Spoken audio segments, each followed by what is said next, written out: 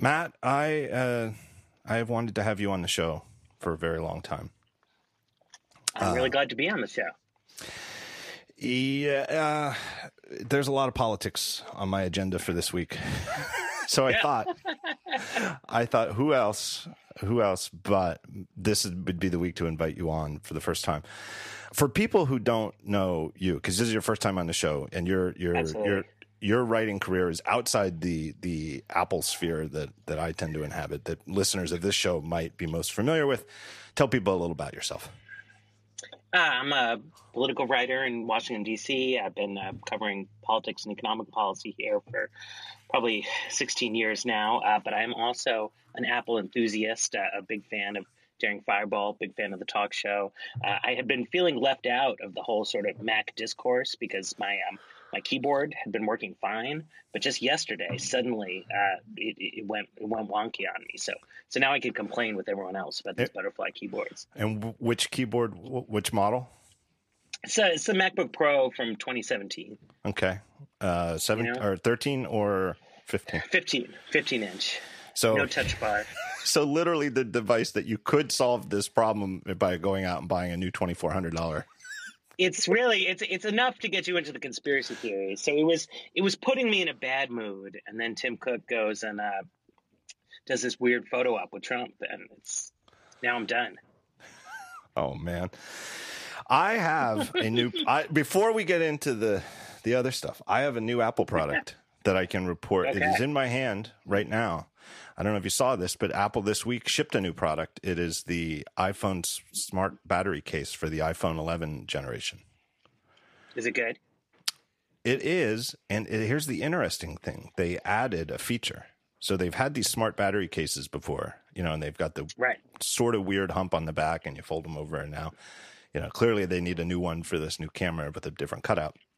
This one comes with a dedicated camera button. Okay.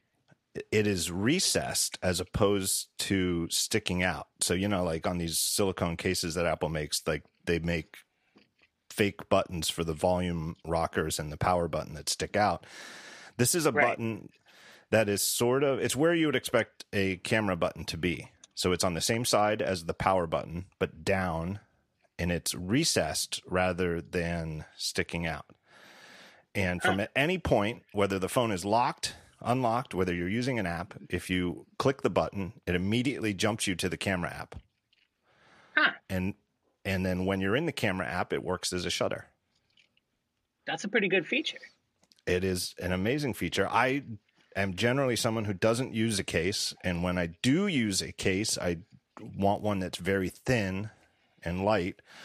And I don't struggle to get through a day on a battery life with the iPhone 11 Pro, so I don't really need a battery case, but I'm infatuated with this button. Adding buttons, it shows there is a new philosophy. Yeah. I feel like.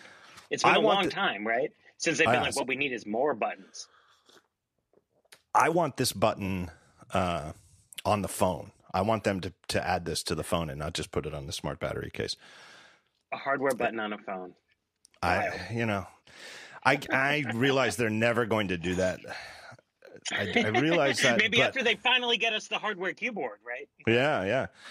It's really kind of a fun little thing. And it's sort of like a little delay. I mean, I don't know. Somebody could probably measure it with like a super high-speed camera, but it's some fraction of a second, like maybe, I'm going to guess, 200 milliseconds. So maybe like 1/5 of a second. You have to press and hold the button before the camera app actually opens up, because it's clearly to prevent accidental, like if it's jostling around in your purse or bag or something like that. Yeah. That it won't just suddenly turn the camera on and then burn your battery down, or while it's not being used. And it's just long enough that you can't quite just quick click and this is almost my entire review. You can't just click it and let go and have the camera app open. You have to click it and keep the finger on it for a fraction of a second. But if you think of it as a button that works not by clicking and letting go, but by pressing to turn it on, it feels very fast. It launches the camera app almost instantly, but you can't just click it. There you go. Buttons. That's my entire review. And then they also saved American manufacturing thanks to Yeah. Donald Trump. It's amazing. It is absolutely amazing. Should we do we have to explain what actually happened here? Is that just making jokes? Well, I assume that people know, but we should explain it. I believe that the timeline on this, I'm sure it was in the works for weeks behind the scenes, but officially I first became aware of this Monday, that the White House issued a statement. It came from the White House, and they said that President Trump is going to tour Apple's Mac Pro assembly plant in Austin, Texas on Wednesday. And that was pretty much it. There was no official word as to, who, if anyone from Apple would be there. Presumably, it didn't take a genius to think Tim Cook would probably have to be there. You can't really do it. Yeah, it's the president. But that was very quick. So I ambitious reporter that I am, instantly got in contact with Apple to see if I could obtain a media pass for this event, whatever it was. And I would have, if I had it. I was ready to try to, book a flight to Austin Tuesday and be there. Did not happen. I was not there.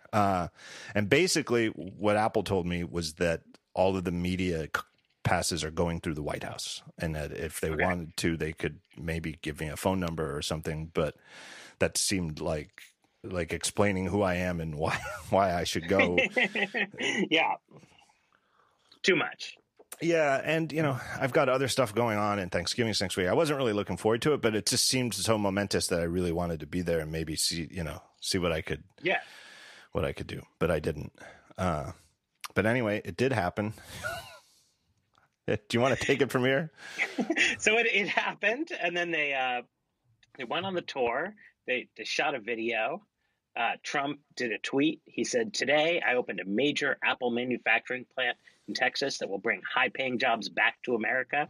Today, Nancy Pelosi closed Congress because she doesn't care about American workers." Right? That was the crux of it. So Nancy Pelosi has obviously not closed Congress. In general, that's not a thing that happens. Yeah, and I was also under the impression that Congress has actually been pretty busy this week.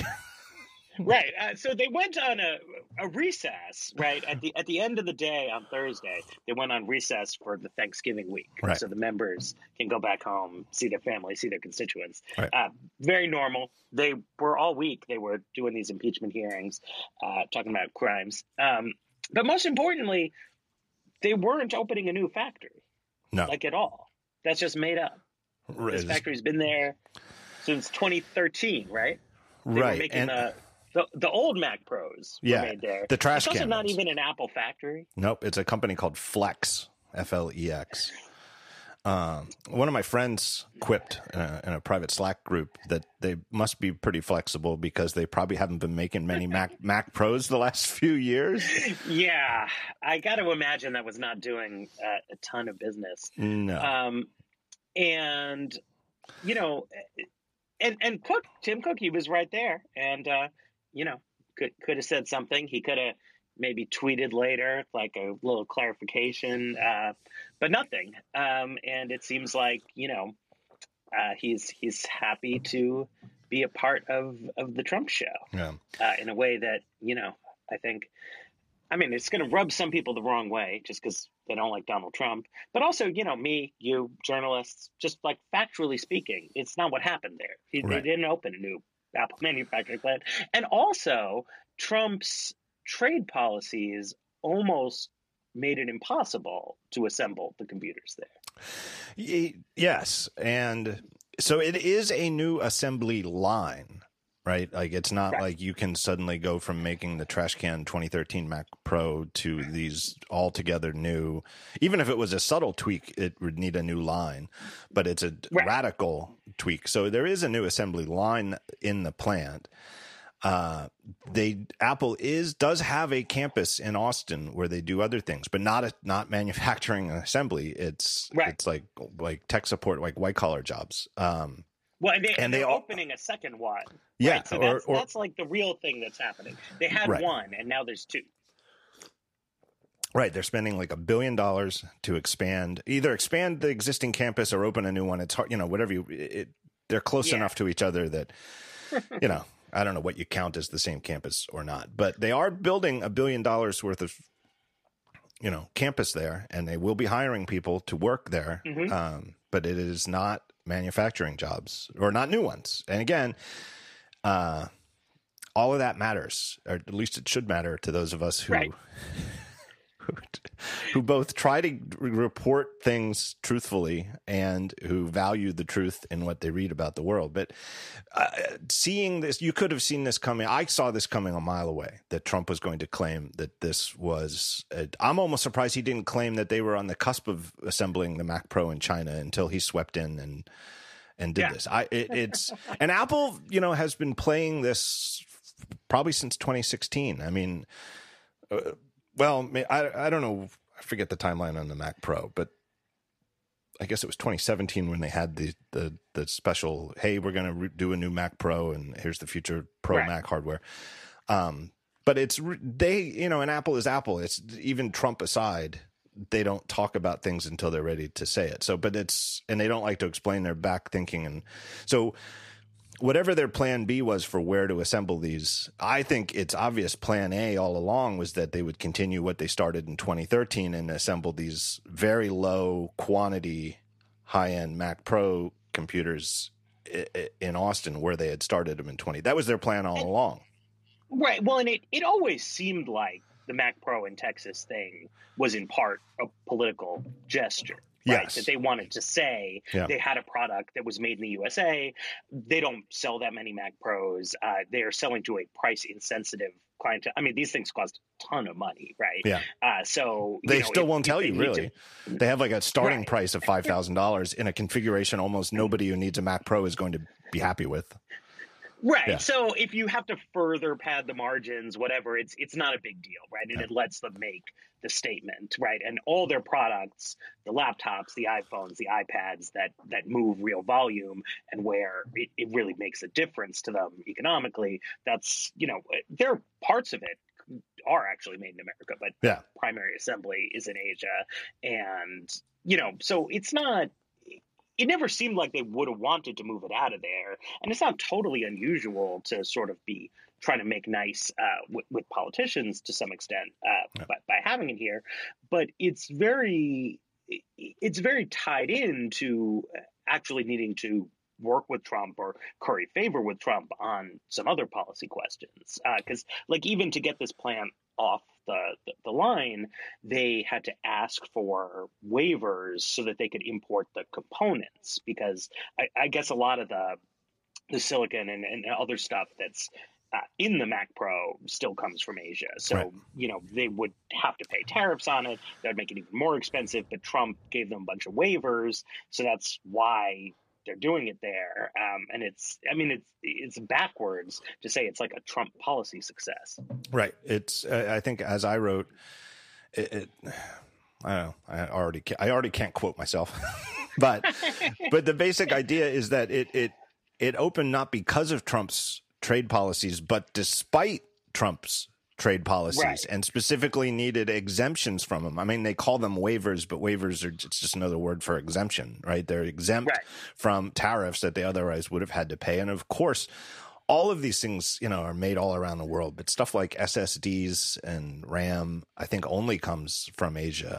I don't think there's anywhere to source, DDR4 RAM from an American-made manufacturer. Of course, it's from all over the world. And so it would have been a lot more seamless in the hypothetical world where any other major candidate had won the 2016 election, not just Hillary Clinton or Bernie Sanders or, I don't know, who was second place in Republicans? Probably Ted Cruz. Cruz, in the alternate Rubio, world, John Kasich, none of them would have done this. None of them would have done this. There would have been none of these tariffs, and they still might have had a dog and pony show about the new assembly line here in Texas, because like you said, it is a politically good move to be saying, hey, we're Apple and everybody, we're this big successful American company, and we are putting jobs, blue collar jobs right here in the United States. And on the before I leave that, how politically positive that message is for mainstream America. That was actually the subject of Tim Cook's first on-camera interview as CEO. So Steve Jobs passed away at the end of 2011. And I forget what time it was, but it was sometime in 2012 where Tim Cook appeared on whatever the evening 60 Minutes show is that NBC has with Brian Williams. And among many other things that have changed since 2012, Brian Williams' stature at NBC News has changed. Although I still like him. I actually like him a lot and feel like he kind of got a bad rap over the whole exaggerating some stories thing. But anyway, in an interview with Brian Williams, it was sort of like, hey, why don't you make any of these computers here in the U.S.? And Tim Cook's answer is, well, we're going to change that, and it was a positive message. It wasn't untrue. I'm not saying it was BS. It kind of, you have to know. I mean, in mainstream America has no idea that the Mac Pro sells like 1,000th of as many items as MacBooks, which is what everybody really thinks of when they think of Macs. And MacBooks sell like 1/20th what they sell iPhones. I mean, the numbers on iPhones are ridiculous. I mean, but it is something. It is a real thing, and they're doing it. And it was so positive that was Tim Cook's first on, camera interview on national TV as the CEO, was to deliver that message. So it's definitely positive. Right. And, this is not like the first time either that Apple has sort of partnered, I guess, with the Trump administration around this stuff. There was this, it was kind of smaller, but back in last year, early 2008, they sort of put out this press release saying that thanks to the tax cuts that had passed the previous December, they were going to contribute $350 billion to the American economy. And then, if you dig into it, it was like, Apple's a big company, right? Like they do a lot of stuff. It's totally true that they, support people's incomes and jobs, but it had nothing to do with the tax bill. Even just the timeline didn't make sense, right? Apple doesn't, a law doesn't pass in December, and then by January, Apple has a whole new business plan, right? They work on these products on a years-long timeline. But, the Trump administration, this was their signature thing. The tax bill really did give a large tax cut to Apple's shareholders. Yes. So I'm sure Tim Cook was very happy about that. It's good for the share price. It's good for the dividends. And then, they kind of tried to make it out to be the press release has a picture of like some guy with a huge sheet metal fabrication plant, right, trying to say Apple is part of the American blue collar economy, which it may or may not be to some extent, but it's nothing to do with Donald Trump, except they do like the corporate tax cut. I think they were the single biggest recipient of tax cuts there. Just because it's such a large company. Well, and it's specifically because Apple was in a very unique situation where they had, I think, literally hundreds of billions of dollars outside the U.S.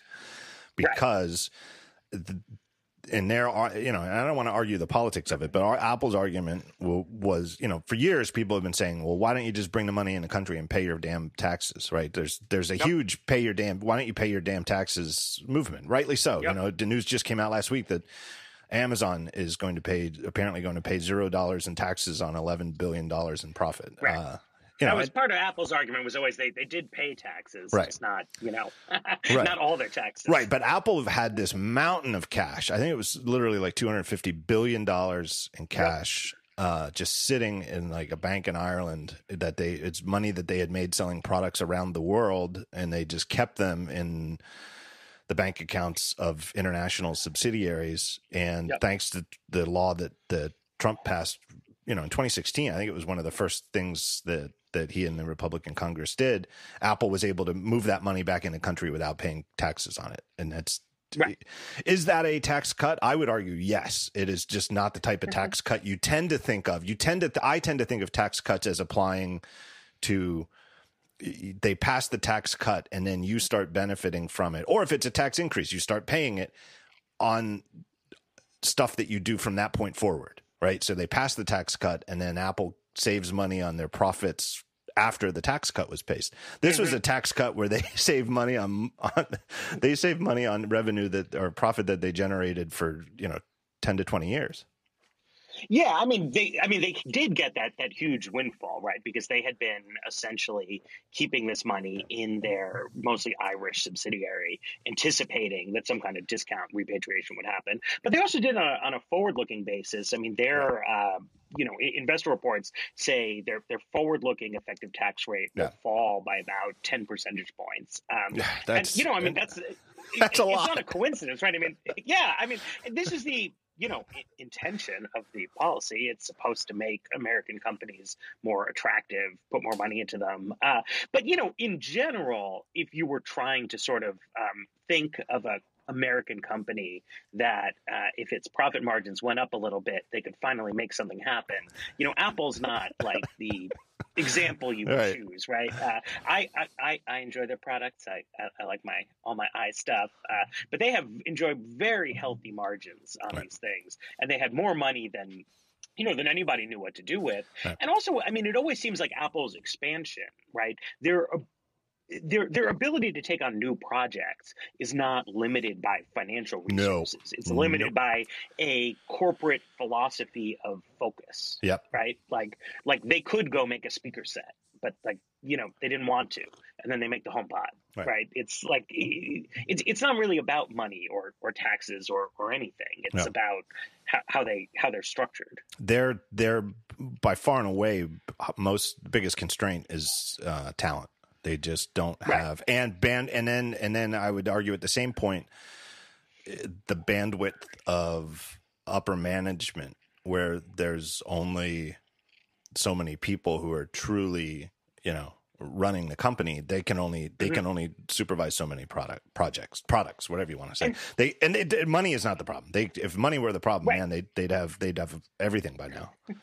They'd have a car. And they don't split stuff off, right? Like a lot of companies are just these kind of big conglomerates, and some guy will just run some unit off there with nothing to do with anybody else. But Apple's not like that. It's a very integrated management team, right? On a top level, they have a design department, right, that handles everything. And so, as you say, it means they only have bandwidth to do so much at once, to take on so many new kinds of things, which is good. I mean, it's why they maintain, a generally consistent high quality, except for this fucking keyboard. But but like, it's why it's so striking. It's why people have been talking about it for years. But anyway, there's just no reason to think that Apple's not a good political case for this tax bill, but they were one of the biggest winners, and they really went all out to try to make Trump look good on it. And then the bigger thing, though, is not the tariff waivers they got to build the Mac Pro,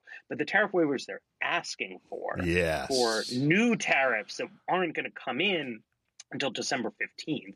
Yeah. But in theory, all this stuff, AirPods, MacBooks, iPhones, iPads, probably even this battery case, is all going to be hit with the next round of tariffs on Chinese imports. And that would be a disaster for Apple. And again, it's a little outside my realm, but I read Ben Thompson. Ben Thompson had a great piece as Stratechery Daily Update. My last few days it's been weird. I forget if it was yesterday or the day before, but I think it was yesterday. And I think basically the analysts think that if the tariffs, December 15th tariffs come in and apply to Apple as they would right now without a waiver, it would require them to raise the retail price of their products by about 5% if they wanted to maintain the same profit margins. Right. I think it's very clear. I think Apple considers pricing to be such a strong part of the brand of its products that they would probably keep the prices the same and take the hit on the margin. But one way or the other, it's bad news, because clearly you raise the price, it's going to affect demand. I mean, that's literally like first day of Economics 101. And people do not – Apple has conditioned investors – to expect 38% profit margins every quarter after quarter. It's actually, in my opinion, rather uncanny how consistent their margins are. I don't think there's any funny business on that because of all the things that you would fudge in financial statements. The actual, the fluctuation of the profit margin is not one of them. That I've never heard of anybody, going to jail for an SEC violation because they fudge the profit margins. I mean, you fudge revenue or you fudge profit, but 37.5% to 38% every single quarter after quarter after quarter. And sometimes they'll even offer guidance and they'll say, we might be down to 36 next quarter. You guys be worried. And then here the results come out. 37.7% profit margin. It is unbelievably consistent. But like you said, with 37% profit margin across the board, it's kind of hard to be sympathetic to them that they, that they're on the razor's edge. Well, also, I mean, this is why it's politically interesting, right? I mean, to get a little outside the talk show normal ambit, right? So it's like Trump, he wants to do a trade war with China, right? So he's putting tariffs on all kinds of things. And then he has to watch his domestic politics because tariffs can raise prices for American consumers, right? And if you go to the store to buy Christmas presents for your kids and everything suddenly costs 10, 15% more, like you're going to be pissed. You're going to yell at Donald Trump. That's not going to help him. So if you think about it, probably like the best company to hit with these tariffs would be Apple. Because as you say, Apple has huge profit margins, right? So they can actually afford to just pay the tariff. Like they're not going to be happy about it, but they always talk in their earnings calls. I don't know. Do you get on the earnings calls? No. There's always some section about exchange rate effects. Yes. Because this is a similar thing, right? So if the dollar gets stronger compared to the euro, then they make less money selling the phones and stuff there. They normally don't adjust the prices year to year. They have what they think is the right price for a flagship phone in Europe. They have the right price for a MacBook, and they stick to it because, I mean, I don't know. Apple just doesn't do a lot of price shenanigans, right? There's no like Black Friday sales usually, at least not for the major stuff. So their margins go up and down and they live with it, right? Unless there's a huge change. So if they got the tariff, like they would just pay the tariff and it would be a ton of money because they sell a ton of freaking phones. Right. And if you were Trump, you might think, okay, like that's a trade war success story, right? I am now telling Apple, hey, look, if you want to get your margins back up, you need to find a way to make this stuff in America. But what Ben Thompson pointed out was that, Tim Cook has been sounding really confident. Yes. That he's going to get these waivers. And you have to imagine that was in the mix for these conversations here. You never know. I mean, there's not the impeachment hearings, but how explicit was the quid pro quo? Who knew what kind of little message were being sold? But it really seems like that is the game here. That Tim Cook would really like waivers for the whole rest of the Apple product line. Trump is inclined to give them to him if Apple can do him some favors. Tim Cook is a very hard character to read. I would be terrified to play poker against him, even if we set the table stakes at a limit that I'm comfortable with. Putting aside that Tim Cook going all in would be a lot more than I can go all in for. I'm just saying that if we were playing poker, I would be terrified to play with him because I don't think you could get a read on him one way or the other. The guy, it really has a poker face. And I'll come back to that in a bit, but in a way, he's the opposite of Steve Jobs, where Steve Jobs was very easy to read and really had a very hard time hiding his true emotions. Yes.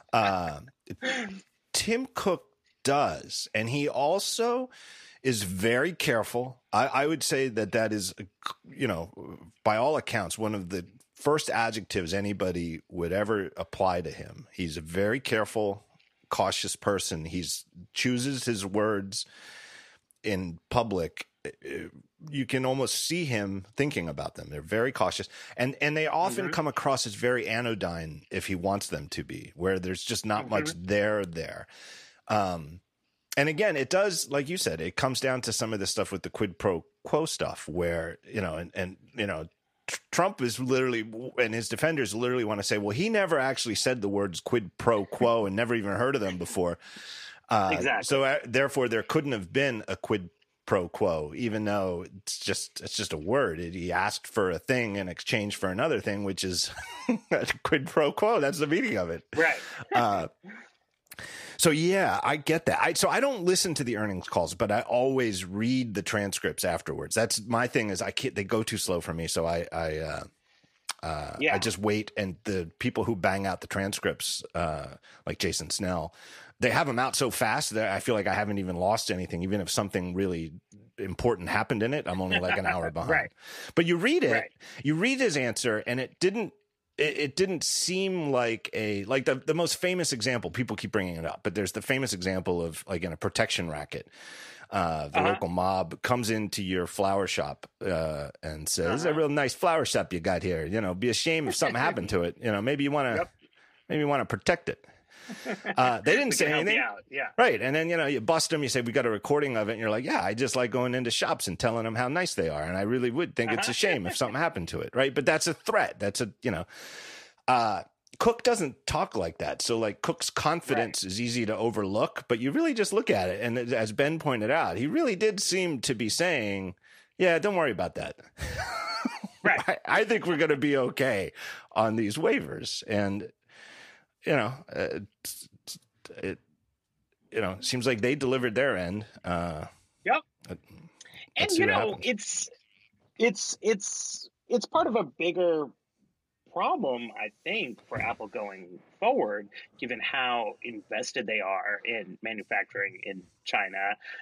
It leaves them vulnerable to this kind of stuff from Trump, but also the whole U.S.-Chinese relationship is going downhill for reasons that are bigger than Trump, right? There's this constant now concern about this Chinese company Huawei that makes, they make phones, but they also make all this networking infrastructure. Yeah. A lot of the Democrats running for president are not, enthusiastic free traders. And then, of course, the Chinese themselves have been, making trouble with the what was it, the Taiwanese flag, this Hong Kong app. All the tech companies deal with this in one way or another, but Facebook doesn't really operate in China, and Apple really operates in China, like both on the sales and the production side. And Cook is not, I guess he's not sweating this round of tariffs, but he's taking a lot of crap from people over it. I think rightly so. And you have to wonder how they're thinking about this for the longer term, because like Trump may pass, but I don't think U.S.-China tensions are going to, and the Chinese government, this is like way outside my area, but they don't seem to be getting any nicer. No, they do not. Right. Yeah. There was also, and it's a side issue and maybe coincidental, but did you see this a couple of months ago? There was a Google-led team of researchers issued a report on a vulnerability in iPhones, and long story short, they didn't name the country, but it came out afterwards that it was the Chinese government was using this exploit to target people in this Uyghur situation in China, where this is a group of people millions of people, and they've got, China is putting them into concentration camps. I mean, that's no exaggeration. It's really just awful. The New York Times has done a bunch of reporting on it recently about the conditions in these camps.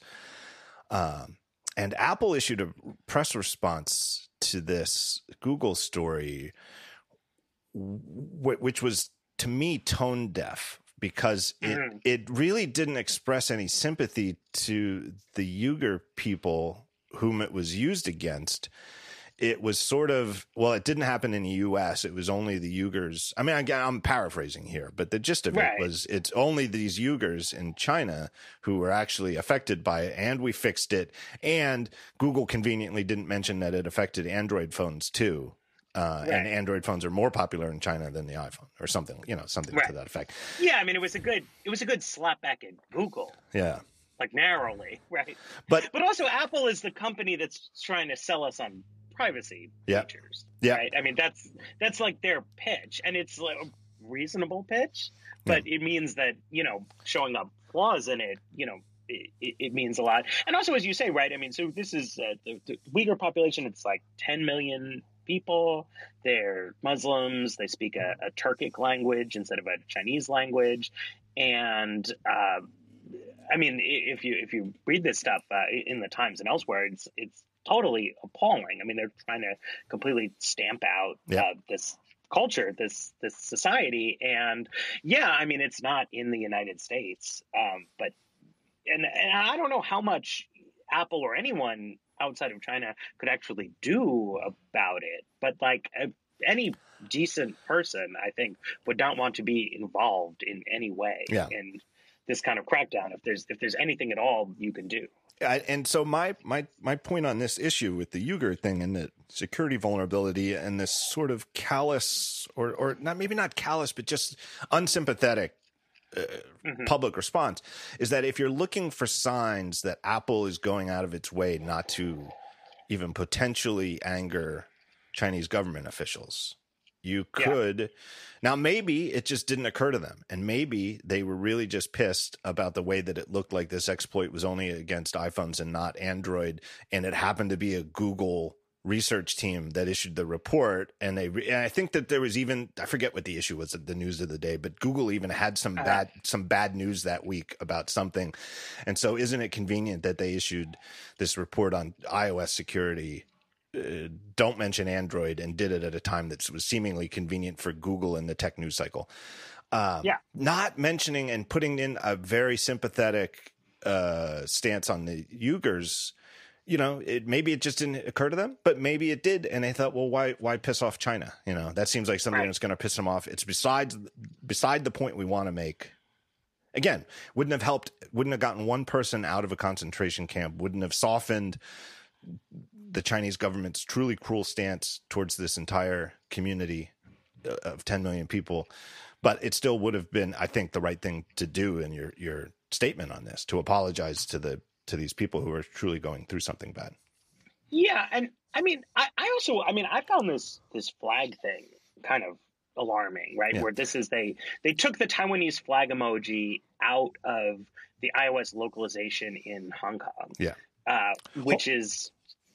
Hold that thought. Let's come back. Yeah. Let's come back to this flag thing after I take a break here and thank our first sponsor, because that's a good point. I want to keep going on this, but that's a good point that I'll remember. I want to thank our first sponsor. It's my good friends at Hullo Pillow. HULLO, and then they spell pillow normally.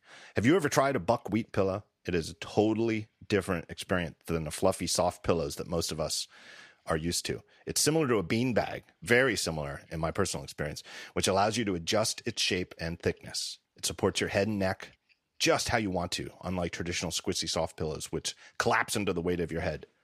Soft pillows allow your neck to fall into a downward bend, adding uncomfortable pressure to muscles, nerves, and discs. Hullo, on the other hand, a Hullo pillow stays cool and dry compared to regular pillows filled with feathers or foam. You don't have to flip it over in the middle of the night to get the cool side. The side you've been sleeping on stays the cool side all night long. It makes your pillow feel warm and humid without getting hot. Buckwheat pillows simply tend to breathe better. They sent me one years ago when they first sponsored the show. My wife claimed it, has never given it up since.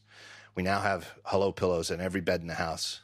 My wife and son absolutely love them. Love to come home from a vacation. We could stay somewhere with really nice hotel beds. First thing they like when they come home is that they get back to a Hullo pillow. Somebody tweeted about that once, and a Hullo representative said, you can take them on the road, but they are actually kind of heavy. It's actually the type of pillow that would be hard to pack. Really, it's a great product. And if you're the type of person who uses two regular pillows or folds your pillow or something like that to pop it up, one Hullo pillow will do the trick for you and keep you propped up at the proper opening. You can adjust them the obvious way, unzip it, take a little out if you want it a little flatter, put some more buckwheat in there if you want it a little puffier. It's really a natural way to sleep. And on point for this episode of the show, Hullo products are made in the USA with quality construction and materials. Certified organic cotton case is cut and sewn for durability, and the buckwheat is grown and milled in the U.S.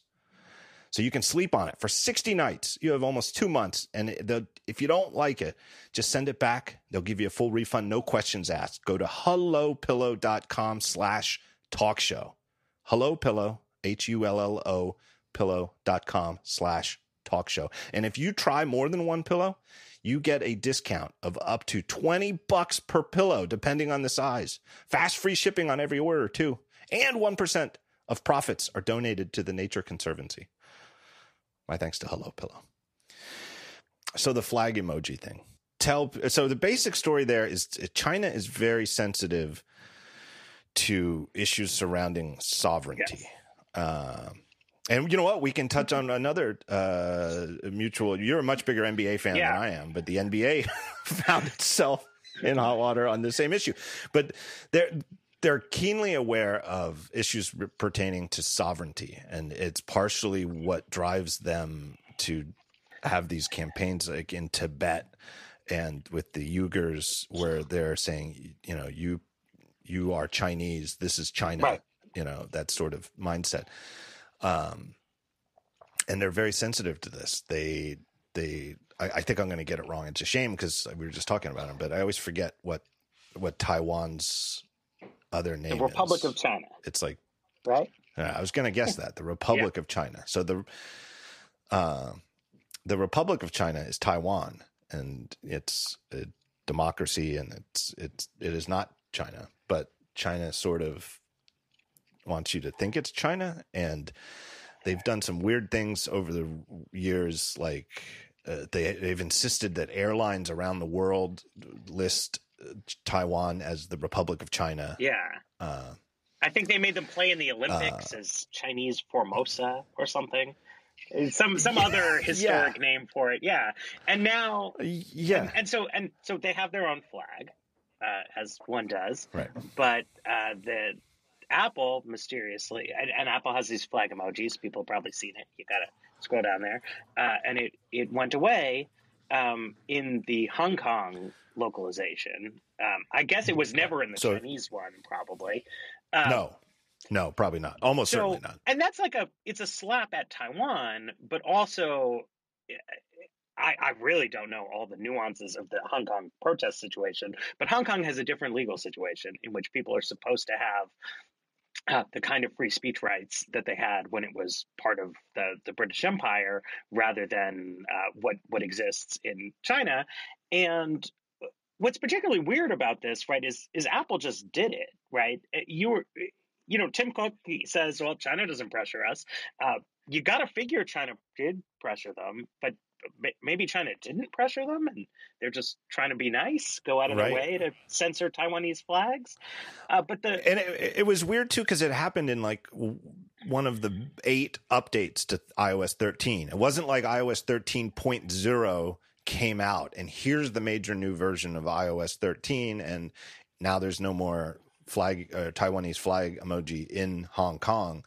It was just like like 13.1.1 or something like that came out, and if you had your region set to Hong Kong, you couldn't type the flag emoji. But also weird is they didn't remove the emoji. They removed it from the keyboard. So you can type it, but if you in the US version or any of the other various locales around the world where it remains on the keyboard, if you send it to somebody in Hong Kong, they will receive it and it will still display. It's just they can't type it back, but they could copy and paste it back. That's weird.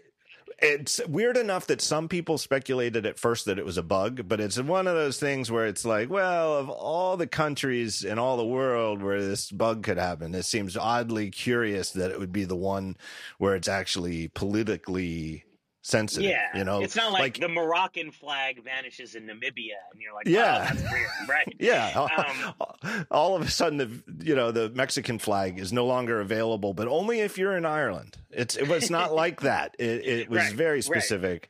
Right. But also we've seen a whole bunch of bug fixes to iOS 13 come out. This has not changed yet. I know firsthand from people. Who have family in Hong Kong, some readers of the site, who've texted me or emailed me or DM'd me or something like that.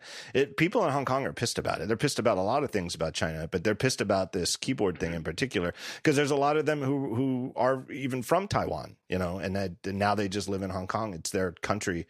And if you think about it that way, if you think that there was some sort of political problem, and it's almost hard to imagine it happening in the U.S., but if there was something where you suspected that Apple removed the ability to type the Italian flag on your iPhone, that Italian Americans would be very angry about it, right? And rightly so. I'm not even saying, yeah, you would think. But if you just think about it that way, if you think, if you're trying to put your hands, your feet in the shoes of someone in Hong Kong, think about or if you are Greek heritage or whatever your background is, you might be upset, especially if you still have a lot of feelings and pride about your family's home country. And so for a lot of people in Hong Kong, it is Taiwan, and now they can't type the flag, and it looks like Apple is just, erring on the side. It certainly isn't what people in Hong Kong want. If anybody's happy about it, it's people in China. But they're not the ones who are affected by it because it's the people in Hong Kong who have the Hong Kong region iPhones. Yeah, and, part of what's disturbing about, this kind of thing is that you don't know where the limit is, right? I mean, it's a small thing, right? It's an emoji, it's a keyboard, it's a phone, it's one small city. But if China calls them up one day and they say, well, Taiwan is not recognized as an independent country by the UN and other official bodies, so we want you to take their flag off emoji keyboards all around the world. What's Apple going to do, right? Because frankly, the ability to use a Taiwanese flag emoji is not like a make or break feature for a typical consumer around the world, right? They like iOS, they like the phone, they like the cameras, they're really good. It's the best way to take pictures of your kids, right? So are you going to stop buying the phone because some random flag goes away? And there's a lot of money at stake in the Chinese market, in the Chinese production line. Right. But you also like to think that, companies will stand up for some kind of principle that, people, even if China is going to do whatever they're going to do, their government's going to do in the land they control, that, we here in America, people in Europe, people in Latin America, that, we live in societies with free speech. And that's what happened with the NBA thing, essentially, is China reached through its importance to the international basketball market to shut down, discussion in the United States. Right. Yeah. And it was a sign of I really think it's alarming. I do, is that, in the 90s with Bill Clinton and, it was that's when the the handover from British colonial rule to China was of Hong Kong. It's when trade relations deepened and we started treating them, at least economically, part of the club. And the thinking was, once they get a taste of Western liberal democracy through these economic things, then it's going to help open up the country. It's in my opinion, in hindsight, clearly arrogant on our part that once you get a taste of our style, you won't go back. Whereas what's actually happened is that Chinese style censorship is exporting out of China more than our freedom of speech is going in, right? There's that whole NBA situation was about saying that if you work in the NBA, you can't say you support Hong Kongers. That's crazy. Right. That's really crazy. And there was tremendous optimism about the internet specifically, right? That China's going to want to be a wealthy, modern, technologically advanced society. So they're going to have the internet, and on the internet, no one can control anything. And I don't know. I mean, the internet is wonderful. I love the internet. I'm right there every day. It's my whole life. You and I have made careers on the internet. Exactly. Yeah. The internet is great. But we've seen that forecast for China in particular, it was really, really, really wrong. And it was very feasible to create a censored internet in China. Yeah. And they are very modern, technologically advanced society, right? I mean, this is how we started. So much of modern digital life runs on Chinese hardware, Yep. and they have not had that many globally successful sort of software-oriented companies, but there is TikTok, which is big now, and at least domestically, WeChat and whatever it works fine. Not on a political level or a free speech level or a human rights level, but the technology turns out to be much more agnostic, I think, than people wanted to believe, and the business relationship turns it around the other way. Yeah, where we underestimated just how much Western, not just Americans, but Western business people will break with our society's norms and standards for things like free speech in order to make a buck. To be honest, I mean, and the NBA thing made that so crystal clear. Like, again, it's sort of like making a big deal out of emoji because, they're just emoji. They're literally drawn in a humorous, cartoonish style. It seems like such a petty little thing. Although I think, like, as somebody who's mildly interested in linguistics, it's actually fascinating, the way people communicate with them. But that's a whole nother podcast.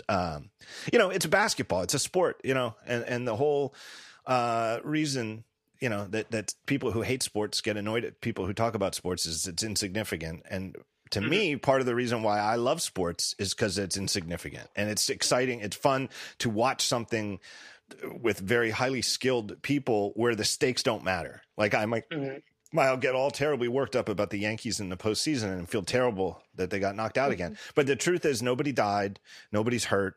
It's just a game. The fact that it's just a game, is what drives it. But the NBA controversy in China was such great a microcosm of the whole thing because it was all about the money and everybody said it was about the money. You didn't have to read between the lines. China said, if you guys don't apologize and fire this guy, we're going to stop showing NBA games in China.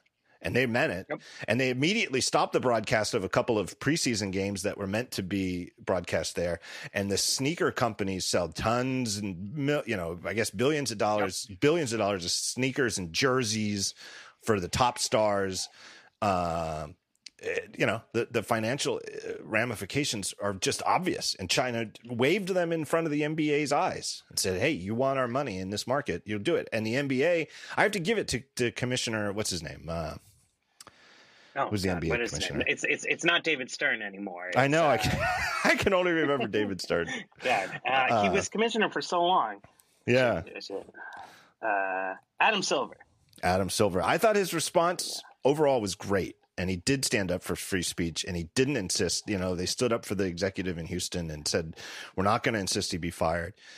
I think he handled the diplomacy of it very well by saying that the NBA stands for free speech. I appreciate that. I really think that it just shows that it's the best run of the major sport leagues in the US. But it was so weird to see like NBA players, refusing. Like if it was me, man, I would. And again, I don't have a $30 million shoe contract to defend, and maybe I would feel differently if I did. Right. But I'd like to think that it would make me want to say I stand with Hong Kong, even if I didn't even know what the hell was going on in Hong Kong. I'd be like, I stand with Hong Kong, and here I come to play my preseason game. It was incredible. I mean, a lot of the players, high-profile players, were clearly pissed not at China, but at this Rockets GM for making trouble for them, and that was, that's sad to see. It's and you see this a lot actually in the realm of movies where it's sort of accelerating from a few years ago.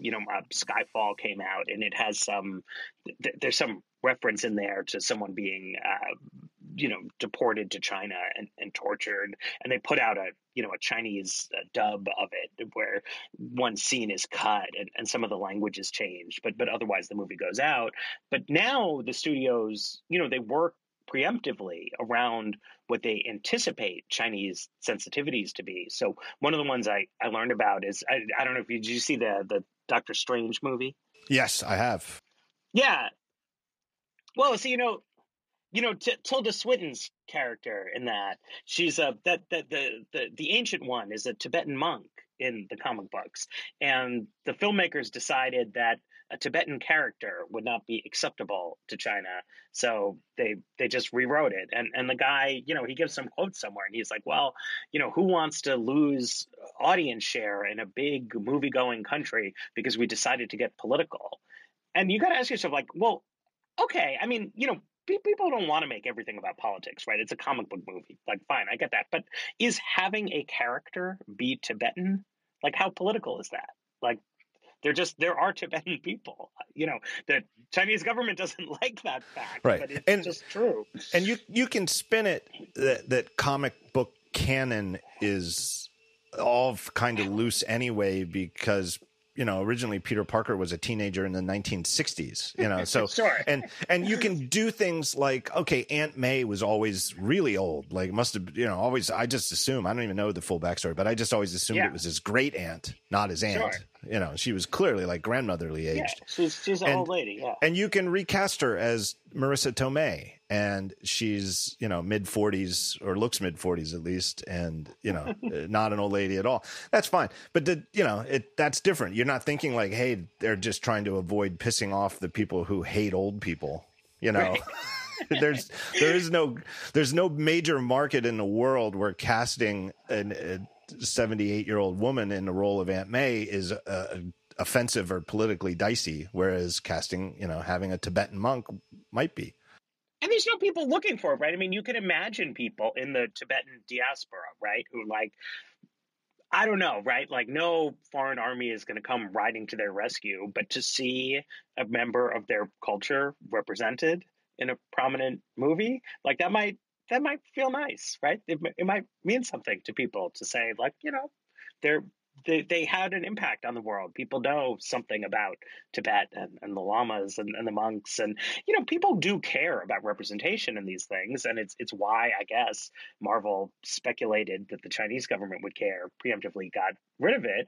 But it's frightening, and I think particularly technology industry companies, which have gotten they're so involved with how speech is transmitted nowadays, right? I mean, whether you're talking about streaming services or original content, or how do we read things, how do we listen to things, how do we interfere in elections in another country around the world? Right. And I mean, I don't know how to put this, right? I mean, I work for a media company that tries to make money. You try to make money in your life, your business. But I do think that people in journalism have always had, a sense that, like, we want to have businesses. We like money, same as everyone else. But, like, we do want to stand for something, right? And right. There are things you wouldn't do just to go make a quick buck. And I don't know that that's the culture of Silicon Valley. It's definitely not, I think, the culture of Facebook. Right. But Apple, Tim Cook had this famous thing where he was like, I don't care about your bloody ROI. Right. He was talking about their accessibility features. Right. And I always took that to be a sincere thing, right? Going all the way back to Steve Jobs and, like, do you want to sell sugar water, or do you want to change the world? That not that they're pure idealists, but that part of getting people to go work there and work hard is that you want to convince them that this is a company that's doing something with positive impact on the world, right? They're not just selling sugar water. Yeah. I thought that was an interesting moment. That was at a shareholders meeting a couple of years back. And I thought I wasn't there, and I don't think they record them. So I only got it on transcript and by reporting, but by all accounts, Cook got angry. And like I said, his emotions don't show in public. So the fact that they did, I take that as a sign of he meant it so much that he actually lost his cool a bit, and for him to publicly use the word bloody, that's not really colloquial from his Alabama roots.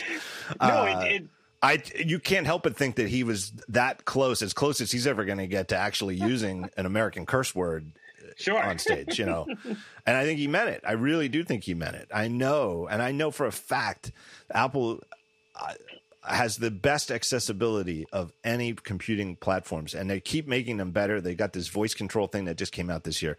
And I'm a proponent, I've said this for years, that the thing about accessibility you have to understand is doing accessibility right actually helps almost all users, if not all users. Like, you don't have to be blind or have a serious vision impairment to better use a computer where there's accessibility features that help them. All of a sudden you can have software that can read the screen because the accessibility features have to be able to read the screen, et cetera, et cetera. And, I won't go off on a long rant about it, but we're all disabled at sometimes. Like, if you work as a bartender and it's a noisy place and your hands are full, having accessibility features on your phone is a good thing. You need them, not because you're disabled, but because you're handicapped by your environment. It's right. It's all there. And I think Cook meant it, though. But I think Apple does it, and I know they don't measure it. The accessibility team and the time they spend putting into accessibility features is not measured in profit and loss. And, well, we made X amount of money by selling phones to people with hearing impairments. They don't do that. Right. They really don't. It's a core value, right? I mean, right. They believe in making accessible products. They believe that putting the time into accessibility will make them better. And they also believe, if you were to make a business case for it, you say, look, like, this needs to be a company that people are excited about, right? Yeah. And so we are going to do this the right way. Yeah. We want to make the best phone, and being the best phone means it's a phone everyone can use, right? And I think what you see, like with the flag emoji, is like the lack of that spirit. Yes. Yeah, right? And even though it's a small thing, but right. It's like you're not standing up there and saying, well, we don't care about the bloody whatever it is, right? Like, we put flag emojis on our keyboards, and we're just going to, because you could always, once you get into a corner cutting mentality, you can always cut more corners, right? Yeah. And that's why he reacted that way at the shareholder meeting, right? Yeah. You could have tried to put out a presentation defending it in economic and business terms, because they wouldn't do something that didn't make sense.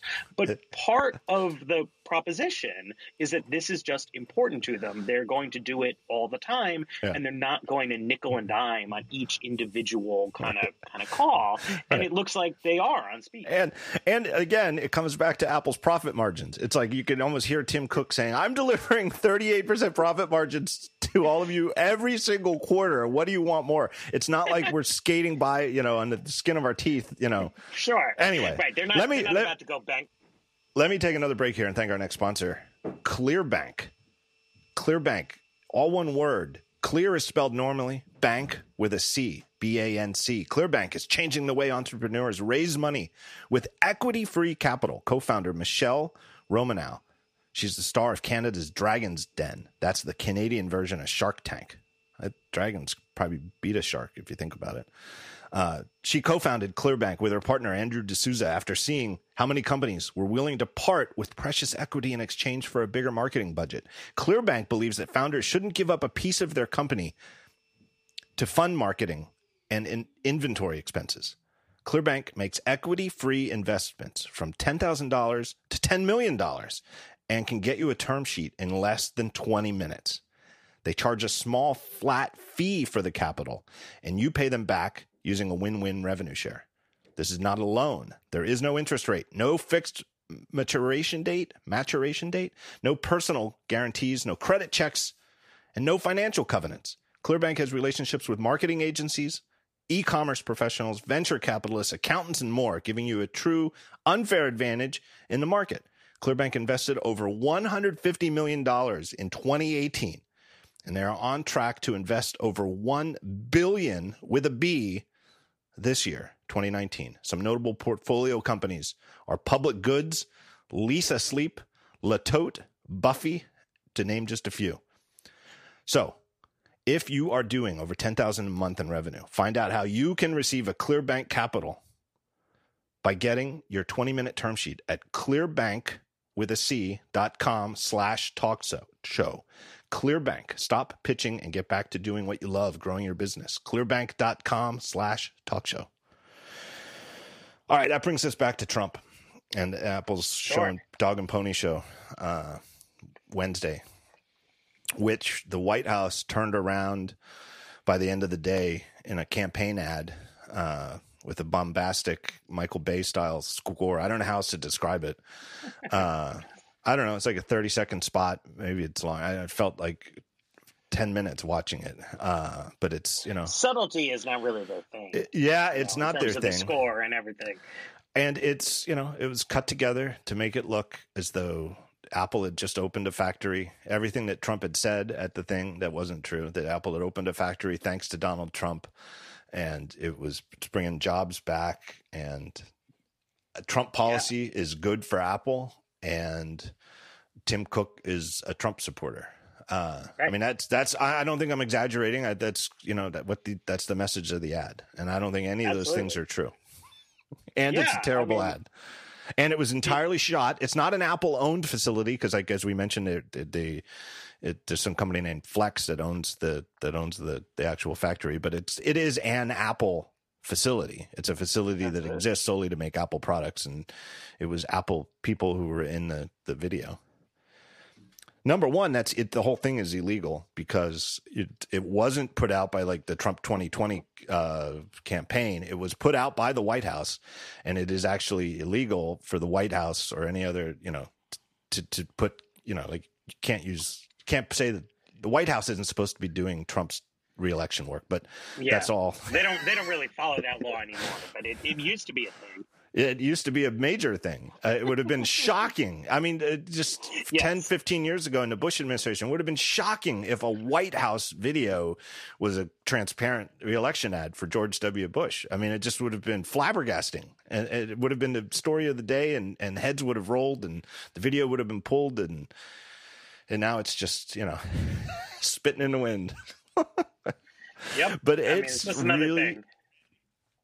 It's really, to me, a very low moment in Apple's history. I don't know how else to say it, and I don't think I'm being hyperbolic when I say so.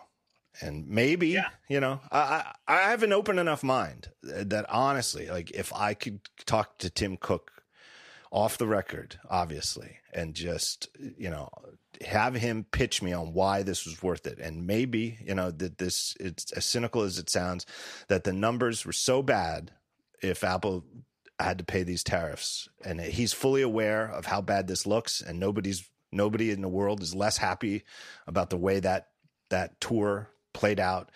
And I'm sure he predicted everything Trump would say about it, that he opened the factory and that it, brought new jobs here, that I knew everything he was going to say, and I did it anyway, and I would do it again because that's how important it is to Apple and our customers that we be able to make these products without paying these tariffs. Maybe I'm willing to listen to it, but even then, that's still sad. I'm still sad about the state of affairs in the world, Yep. And I can't help but think that this is a little bit of it isn't quite so magnanimous, that it's a little bit more about greed, Right. I mean, would an extra tax, it's lower margins if it goes down from 38% to 29% gross margins for a couple years until there's a new president, would that be the end of the world? And you said this earlier, but the one thing you always hear from people at Apple is that the biggest challenge that they have is with talent, right? That, people who are good enough to work at Apple are good enough to work at lots of places. They've got, good marketable skills. And in some ways, Apple's not like quite as cushy as some of the other tech companies. They don't pay the most for the most part. Yeah, for whatever reason. I honestly don't know why. But, I do hope, people who work there will think about this and, what ability do you have to speak up, internally and think about your values. I mean, this is an issue not just at Apple, but at all the companies in the industry. And if having some sense of ethics is a competitive advantage in securing talent, that would be a very good thing for America and for the world, because it's a really competitive marketplace, right? Yeah. But if people don't care what ends their work are put to, that's really bad.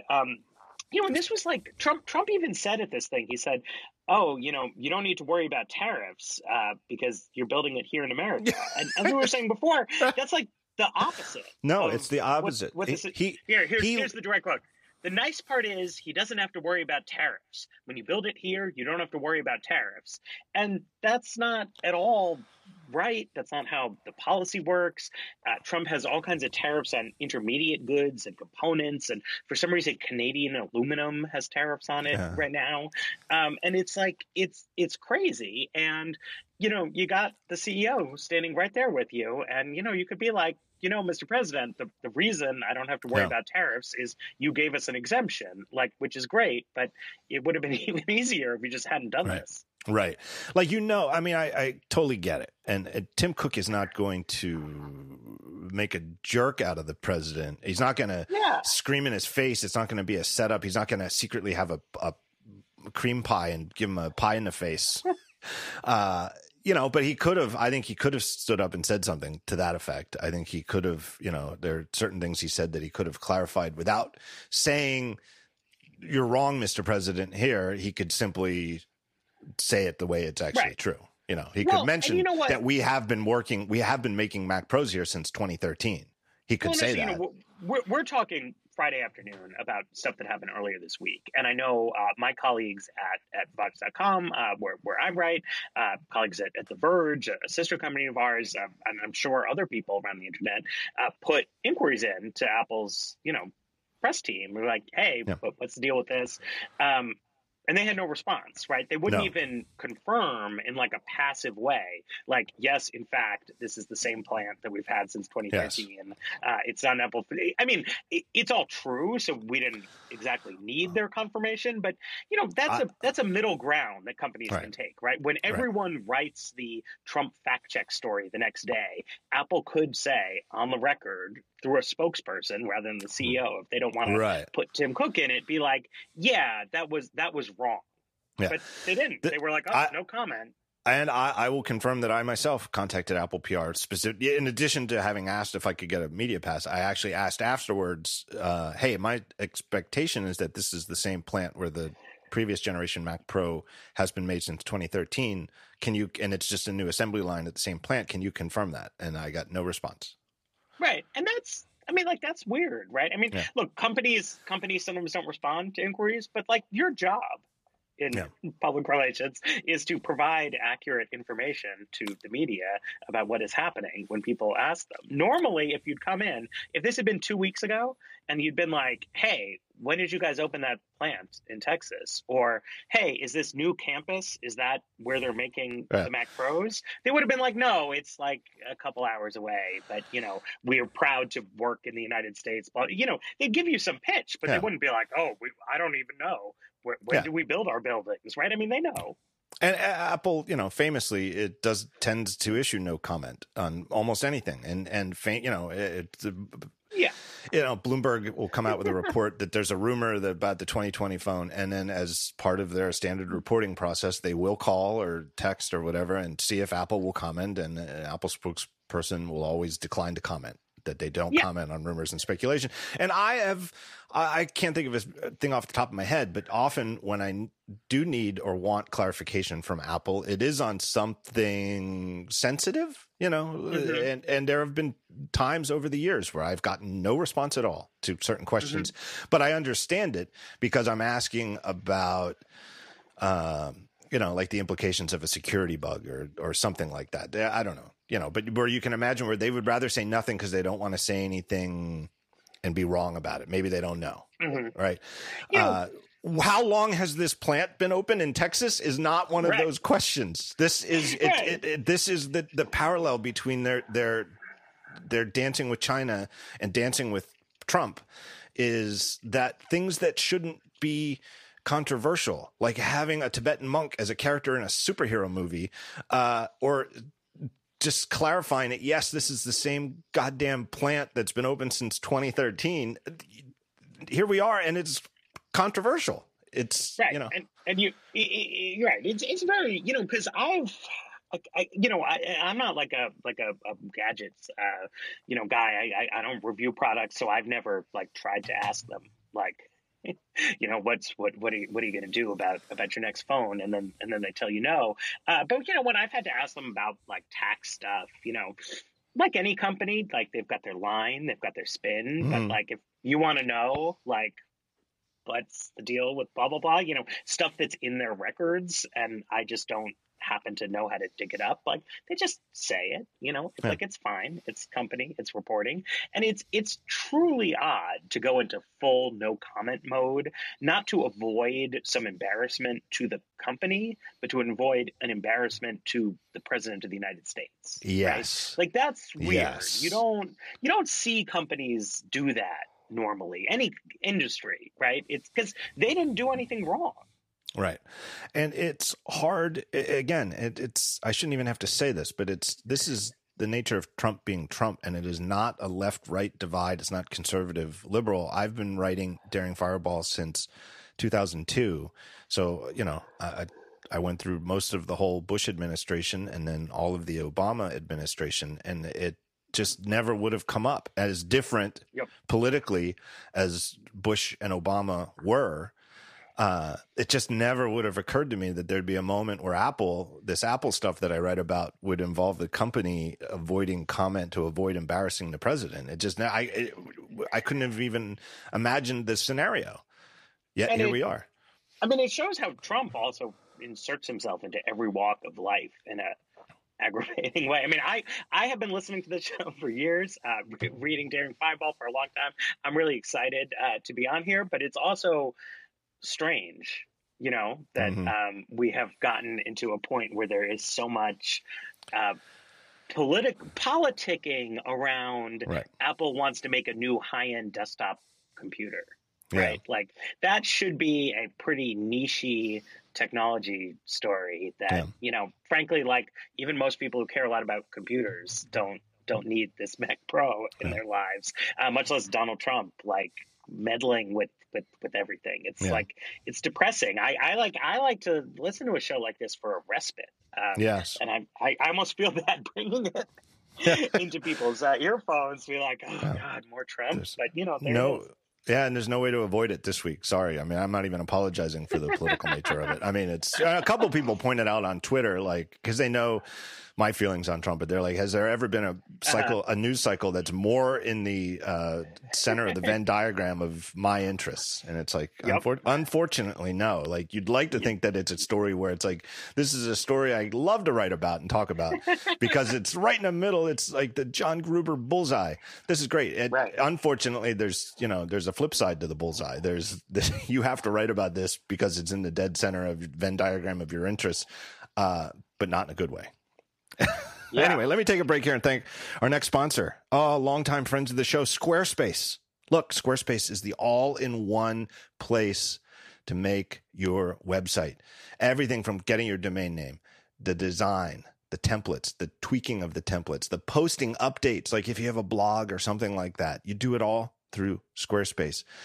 I keep telling you guys when you listen to me talk about Squarespace that you see Squarespace sites every day and you don't even know it, because they don't have like a telltale look or a subset of templates. And it's like, oh, that's clearly a Squarespace site. They're as unique as your brand is.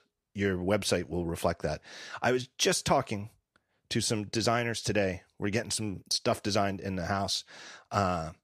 Their company website, guess what? Hosted by Squarespace. Somehow it came up that I was going to do a podcast later today. I don't know how it came up, and we're talking about, as an example of who sponsors the show. I didn't even know Squarespace was sponsoring the show today, but it seemed like a good guess.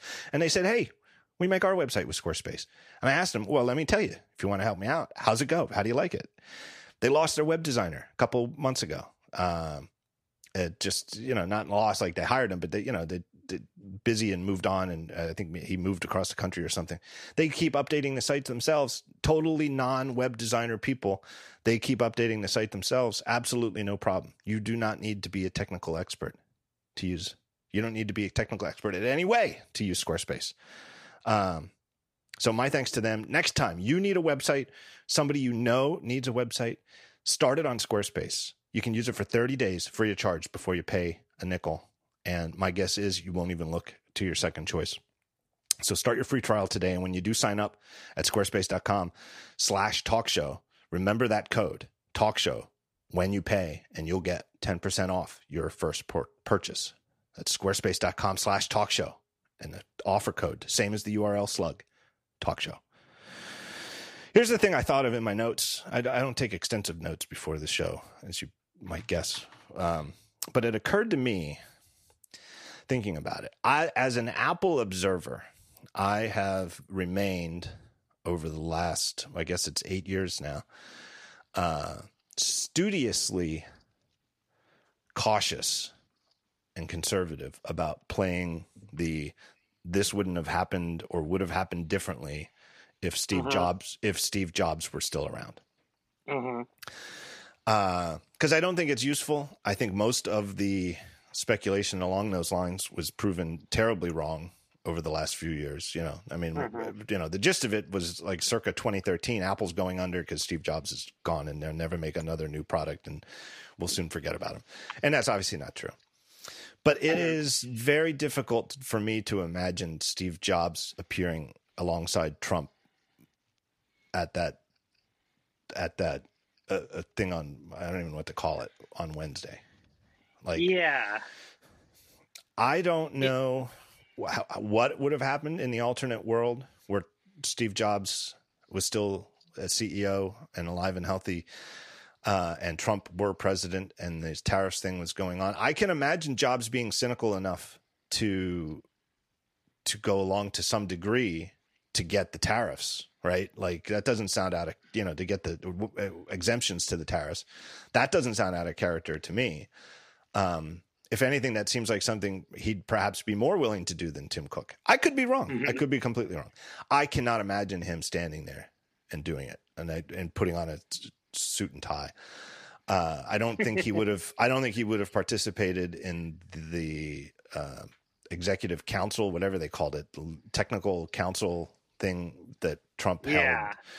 I mean, remember, and just think about how fast things have changed. Remember who was on the other side of him at the time? Like on Trump's left was Tim Cook and on his right was Jeff Bezos. Really hard to imagine Jeff Bezos appearing with Trump today, given Trump's stance on the Washington Post. Who knows? Maybe if in the world where Steve Jobs was still around and Tim Cook was still the COO, it still would have been Tim Cook showing up in the way that Steve Jobs, even while CEO, very rarely appeared on those quarterly analyst calls. It was Tim Cook who handled it as, his COO lieutenant, because it just wasn't Steve Jobs' bag to talk the talk that analysts want to hear. So maybe it would have been, but that gets to your point about Trump being so sensitive to perceived slights and how things play. Like,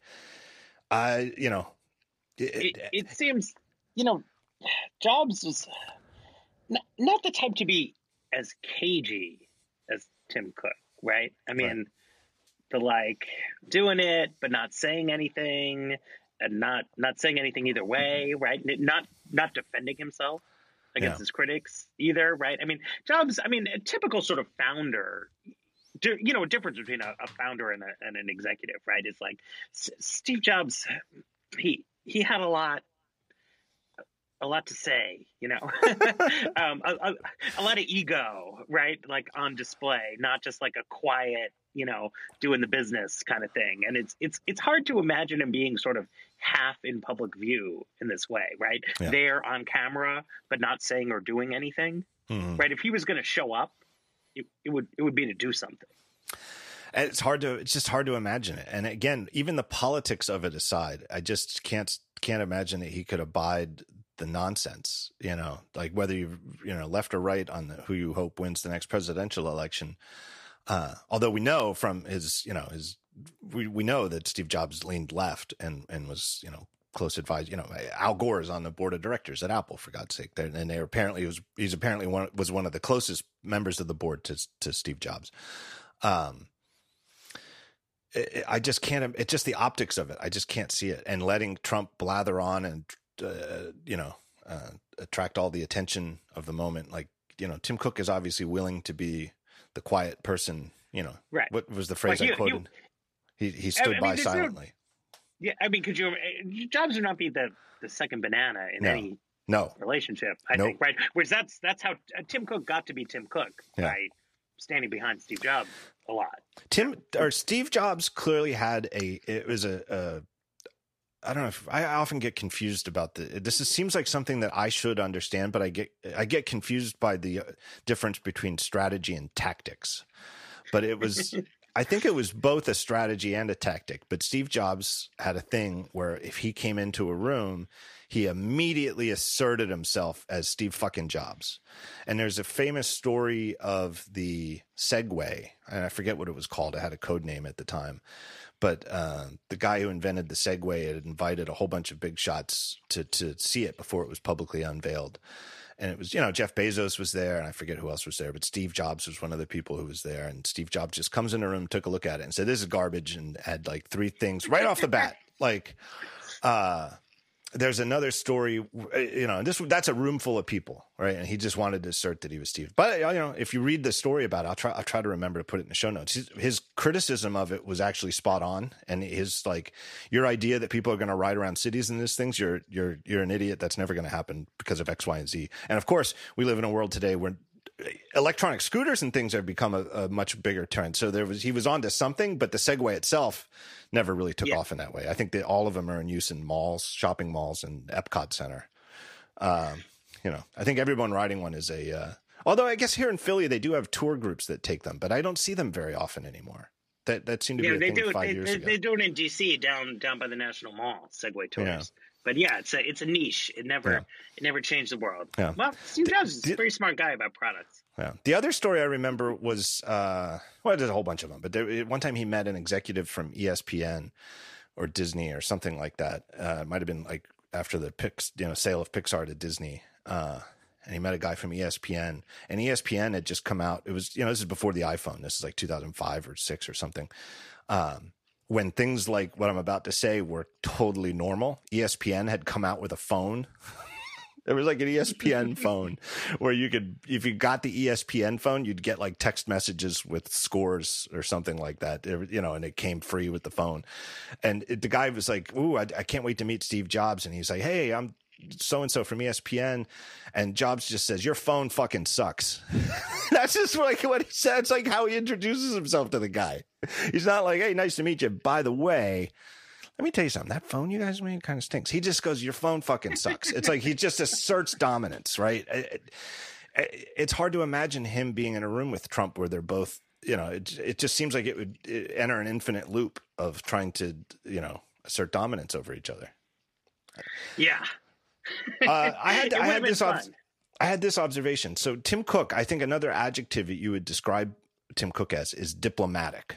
And I think the way he handled this thing Wednesday was very diplomatic. His decision to remain silent in the face of falsehoods about the factory and Trump's bizarre rant at the end, not bizarre if you follow Trump, but bizarre for the occasion rant about the phony fake news that we don't have a free press in the United States.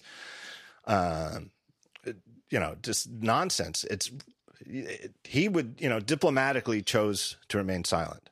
Nobody would really describe Steve Jobs as diplomatic. I think he could be if he had a goal in mind.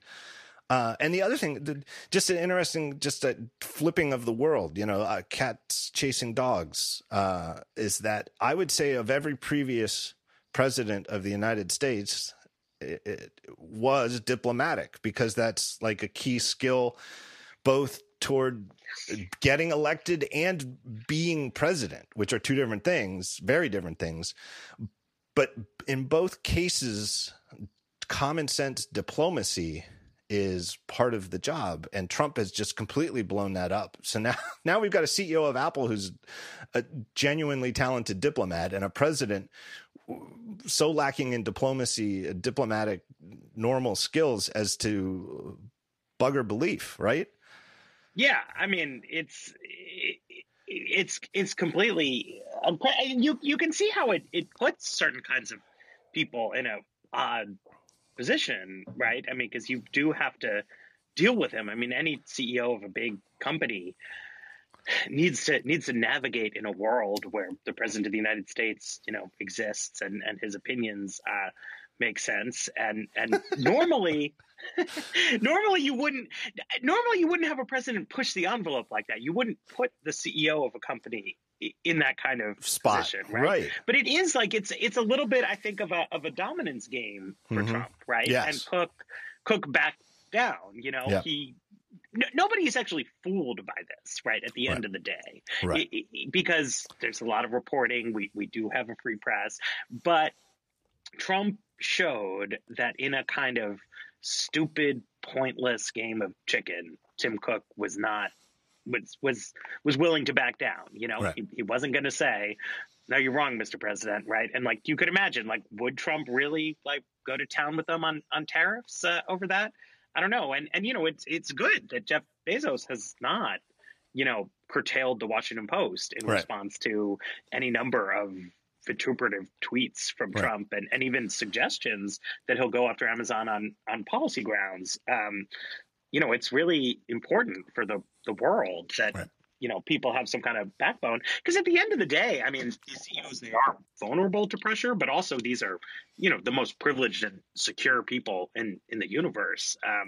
And if they can't put themselves out there a little bit for like basic truth, you know, it's not great. Trump so can't imagine. He's so convinced that Bezos, I mean, by all point, you know, you'd know it better than me, being both in the media and being in Washington, that by all accounts, Bezos' leadership or ownership, I should say, he doesn't really lead. He's the owner of the Washington Post. Is truly hands off editorially. That there are no accounts at all of any kind of let's take it easy on the stories about Amazon and taxes. You know, let's take it easy on that. Nothing. Not and if he tried it, there's no way that anybody at the Post would stand for it. I mean, it would be out it would be in the New York Times 5 minutes later. You know, it's hard to stop journalists from leaking. They know a lot of other people in the press. Right.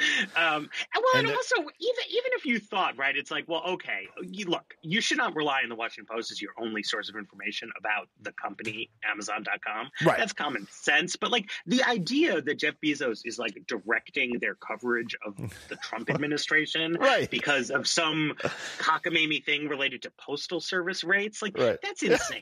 It is. But Trump clearly can't imagine that if he owned the Washington Post, not abusing his ownership to further his own agenda and punish his enemies, real or perceived. He so can't imagine not doing it that he just assumes Bezos must be doing it, and so therefore it must be driven by Jeff Bezos. Because what kind of a billionaire wouldn't use his newspaper that way? Right. I mean, the idea that one thing you might do as a billionaire is actually just enjoy the ability to be a little loose with your money and have people say nice things about you because you're the patron of a great newspaper. It's like beyond his comprehension, right? Absolutely. It's a sad world.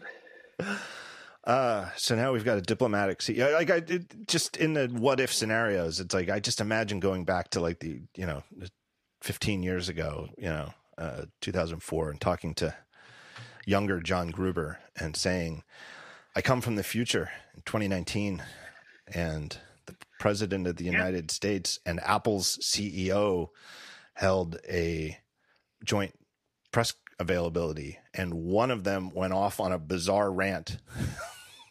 I would think, oh my God, what did Jobs do? Oh my God, what in the world did Steve Jobs say or get hell bent about? I never would have occurred to me in a million years that it would be the other way around, and it would be the president of the United States who went off on an impetuous rant. Yep. Did I mention that the new smart battery case has a dedicated camera button? See, that's Otis. There we go. This is the smart button review episode. That's what this one was about. To spend an entire podcast episode talking about this button.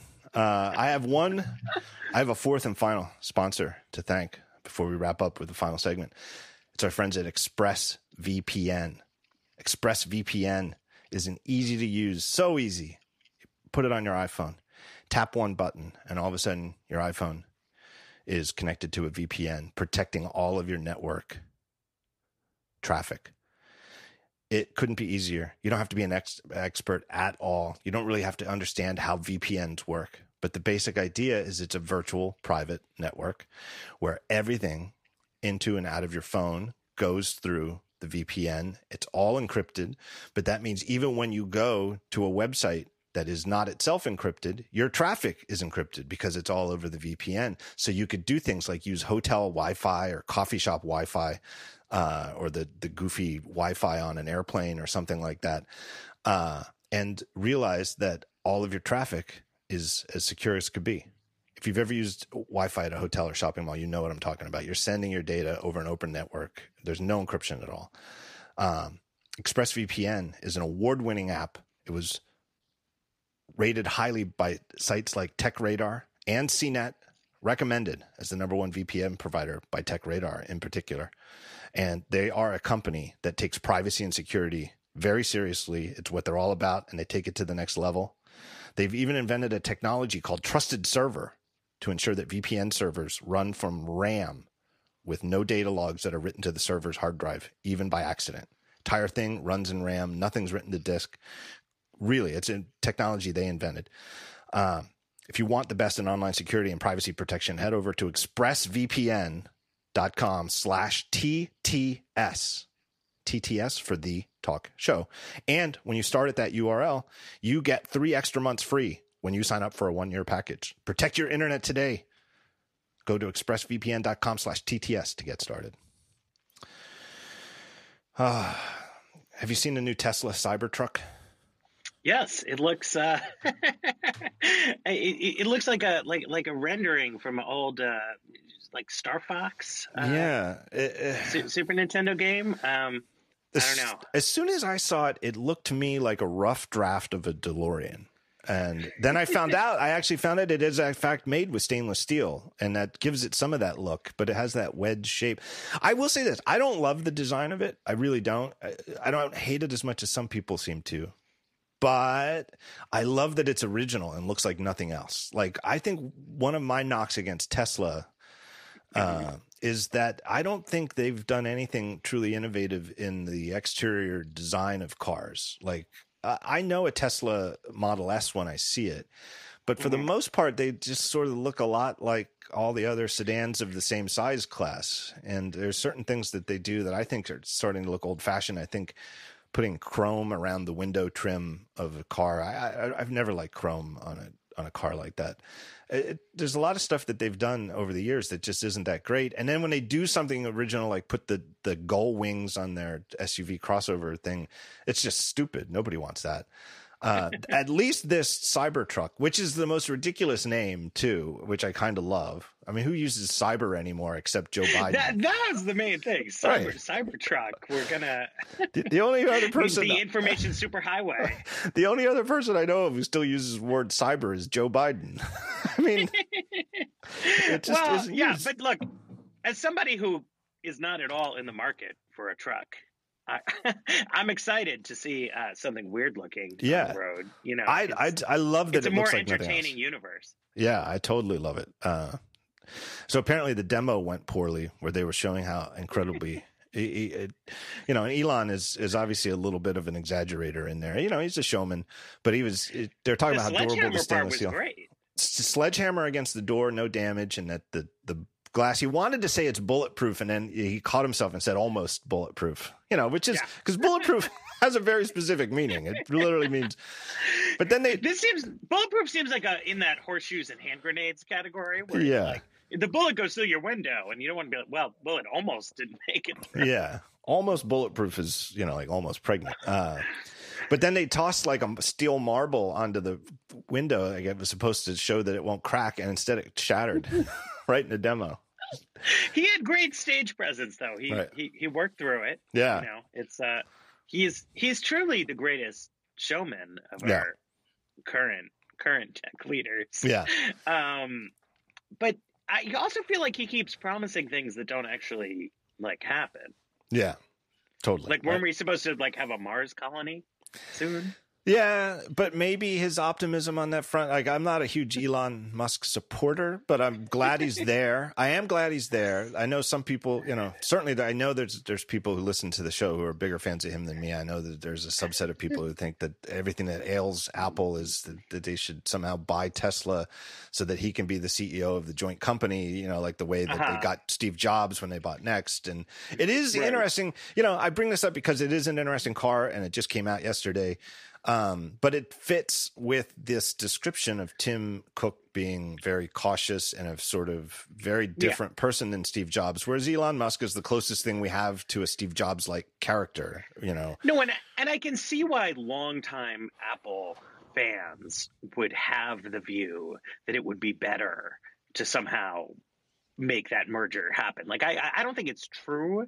It's like Apple is a mature company now, and it benefits from having, notwithstanding everything we've been saying about Tim Cook and Trump, it is appropriate for it to have a mature CEO who runs a very complicated, very large scale business that needs to be organized and disciplined and not promising things that come 2 days late or smashing windows on stage.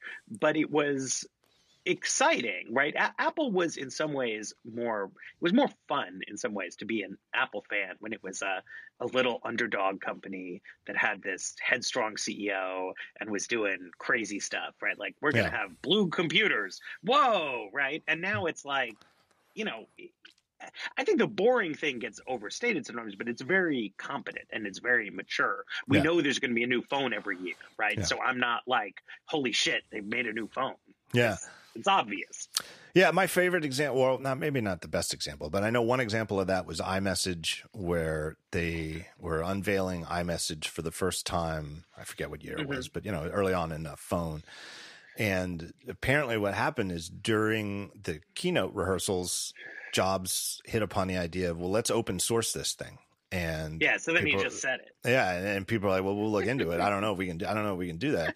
And then he just said it. He'd said it on stage that we're opening the whole thing. It's we're sending it to the standard bodies and whatever. And I know for a fact that people who worked on the iMessage team, that was the first they heard about it, and they were like, "Did you know that one?" And they're like, "We can't do that." And they're thinking about the parts of the code that like can't be licensed, can't be literally not. Just legally couldn't be open source, that there were patent protected things. And they were like, what are we going to do? And, right. It never happened, right? Yeah, it never happened. Never happened. Yeah. That's not going to happen with Tim Cook, right? That is never going to happen with Tim Cook, where he's going to impetuously decide to open source a major technology on, 48 hours before a keynote and not tell the team or double check that it's even possible. This is not going to happen. And they hit their deadlines, right? Yeah. I mean, that's like, he's the logistics guy. He runs the company. It's big. We don't have this, like, when is there going to be a new Mac OS? Oh, they had to delay it because they needed engineers to do the phone at one point. Yeah. And but it was from a coverage perspective more entertaining. And Tesla is a very fun company, right? Yeah. Like, this is a really weird thing. They just, like, totally screwed up product demonstration, which is way more entertaining than having it go well, right? So, good for them. Well, and Apple used to have demos fail much more regularly in the Steve Jobs era because I think they were more aggressive about them. And I was just talking to, I think, Joanna Stern about it recently. I think it was Joanna when she was on. And it was before her time in the Apple media crowd, but there was this demo of an iPhone where the Wi-Fi went out on stage and Jobs just didn't work. And Jobs came back and was like asking the media, like, he's like, you know why? My people told me why. It's because there's 587 hotspots in this room right now. Shut them all down. If you're out there and you see someone with it, shut it down. And it's like way off script, right? And it was kind of scary to see angry Steve Jobs talking to, and it was a WWDC, so I think there was like 4,000 or 5,000 people in the room. And he's like, shut it down, shut them all down. And meanwhile, I'm in the press area, and everybody still has their keyboards open. Everybody's nobody. I don't think one person in the media closed their laptop because they're all either taking notes or live blogging. It just didn't happen. But now it's been a long time since they've had a demo fail. I think the riskiest one that they've done in recent years was when they introduced the cellular Apple Watch. Do you remember this one? And they had the woman out standing on a canoe in the middle of a lake and had like a super telephoto lens to get her on camera. And she took a call from Jeff Williams live during the keynote on her Apple Watch while she was in the middle of a lake. But you got to bet she'd been out on that lake like for a month. Just calls every day. Yeah, she's living in the middle of the lake, calling people, right? I mean, it's very efficient. It just seemed like, in addition to the possibility of a technology failure, that there was the possibility of a balance failure, and she falls into the lake. It was bad weather. Yeah, bad weather. You can't be out there if there's lightning. There was, but we never know. Like, what was Plan F? Maybe there was a dozen people on different lakes all throughout America. Scale. What about this vape app ban? Did you see me write about that? Oh yeah, the vape. So this is right. So I can tell I've become old because I didn't even know there were vape apps. No, me neither.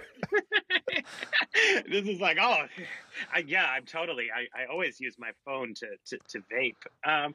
This is like,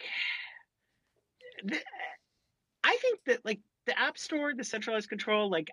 I believe what Apple says mostly, that like this is good for consumers, it's easier for everybody. But then you get into these things, like I hear such conflicting stuff about vaping, from different public health stakeholders. Yep. American Lung Association seems to have one view, but a lot of people I count to another, because it's this complicated calculus, right? Like, does it displace harm by getting people to not smoke traditional cigarettes, or does it get new generations of young people on? It's like a really hard problem, and not like within Apple's zone of expertise. Right. And this is not what they do as a institution, but they're deciding, and it's weird. I totally get the argument. Again, I've tried to emphasize in my take on it that I feel like it's a very close call, and if you want me to always have a 100% black or 100% white yes or no take on every single thing, I am not the pundit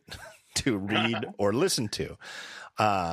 I feel like this one is like a sports instant replay where it's like, damn, I don't know if he's in inbounds or out of bounds. That is close. And like, whichever way they come up with, you kind of, even if it was against what you wanted or what you squint at the TV and see, I just feel like you have to admit this is kind of a close call, because it's so all over the map, that there's a reasonable source saying it's way safer than smoking, and then there's other reasonable sources saying that this is incredibly dangerous and unknown, and that these mysterious 42 deaths are so mysterious that we really don't even understand why these people are dead, and that's terrifying.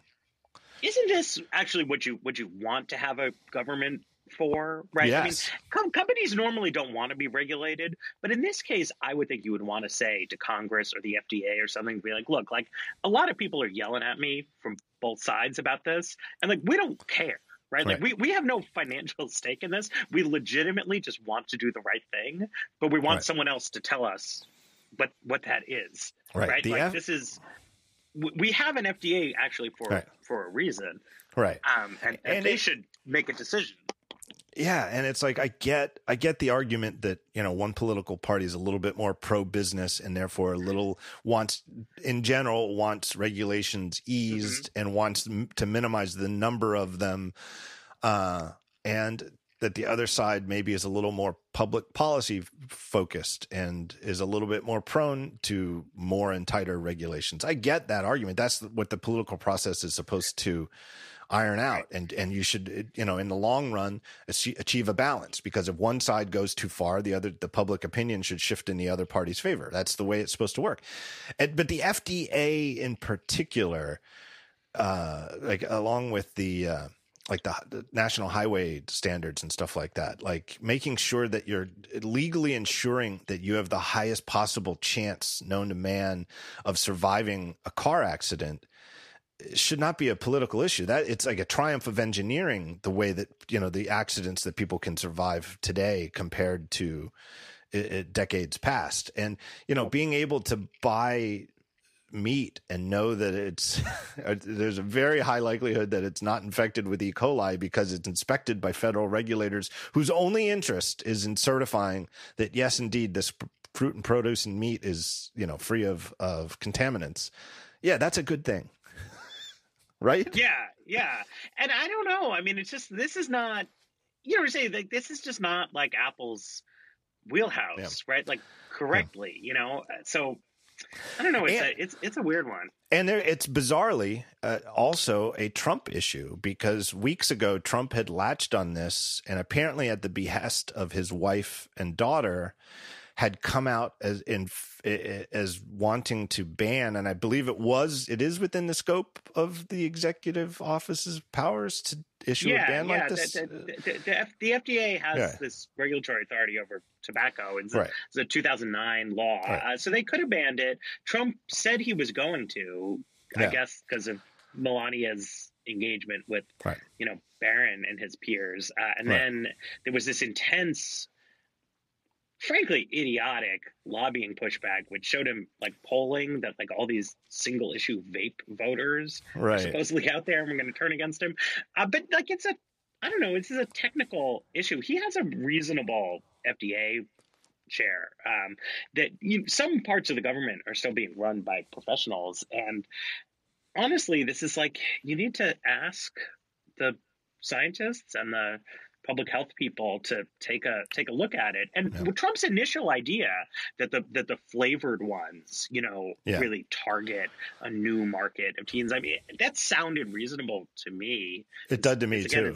It's not my like area, but this really is what we have regulatory agencies for. And it just seems strange for me for Apple to jump the gun this way, right? Even though taking the apps off, like it's a reasonable idea, but also it seemed odd to me that nobody was quite pushing for it, and it seems like the deaths are maybe related to like unreliable use of the mechanisms and black market stuff, so it might be counterproductive. And it's just like, it's a hard question, and I don't know why they exactly felt they had to like dive into it. Yeah, and it's far more controversial. We're not talking about you and I aren't talking about vape at all, let alone Apple's relation to it, if Apple hadn't done this, right? It just wasn't even on my radar. Like you said, I honestly didn't even know there were such things as vape apps. And then, then like while I was writing my take on it, I didn't perceive that they were facing like a tidal wave of criticism over this. No. Although who knows? I mean, maybe they have, I don't know, parents in the company who cared. My kid's 4, so fortunately he's not in the vaping demo quite yet. Mine is 15 going on 16, so he's right there. So there you go. I think my wife has said to him like 1,000 times, if I ever catch you vaping, you're dead. We need his take. He's the relevant expert on No, but there was like a thing in the newsletter from the parents last year. There was a couple of kids got caught vaping in the bathroom, and it was a whole big thing. And oh my God. There you go. And so of course they are, the numbers are crazy. Don't do it, kids. It's well, the numbers are crazy. I looked at these Pew Research numbers on their polling, and again, Pew is pretty reputable and does regarded as a good pollster. That 2016, it was like 13% of 12th graders in the U.S. had reported vaping in the last 30 days, and in 2018, it was 27%. So going from 13 to 27% in 2 years is rather stunning. I mean, that's it, and I think that's part of what made Apple do this, is that vaping is this phenomenon, right? It is, and who knows where it's going. Whereas the comparison to alcohol, everybody knows what alcohol is. And I'm betting that the numbers, there's never been a 2-year period where the number of 12th graders who've consumed alcohol in the last 30 years has doubled or halved. It fluctuates. Yeah. And, marijuana is obviously getting more popular as it becomes legal in more places across the country, and is therefore easier to obtain. And our society has more of a hands-off approach to it, a decriminalization, if not outright legalization, et cetera. So of course that's going up, but not doubling in 2 years, and alcohol is, rather steady, and it's a known, it's around. Right. Whereas vaping is this phenomenon. And I feel like the phenomenal nature of it is partly what drove Apple to say, let's just wash our hands of it for now, at least until this settles down. Yeah. But I get the complaints. I do. And I get the argument that, we're all grown ass adults and we should be able to make our own decisions about stuff that's perfectly legal. Nobody's arguing that vaping is illegal. And that therefore, who's Apple to say that, none of us should be able to use these apps and stuff like that? I totally get it, but I totally get why. There's lots of unhealthy stuff, you can get with your phone. Yeah. For better or worse. Like the news. Right, sure, the news. It's like bad snacks, and I don't know. It's a weird one to me. I mean, the whole vaping policy issue is like larger, but it's interesting where a company, feels the need to step in on something that isn't illegal. Yeah. And the other thing that I think is really, and I'm very sensitive to it and hope that Apple, if they start walking this back to make some specific exemptions, I really hope that the hardware control angle where people use these apps like the ones from PAX, who is apparently a top manufacturer, you can use the app to actually control the temperature and whatever else, and like like you said, verify that the pods or whatever you put in the thing. I don't know. But you can verify that it's a legit pod containing legit vaping source material.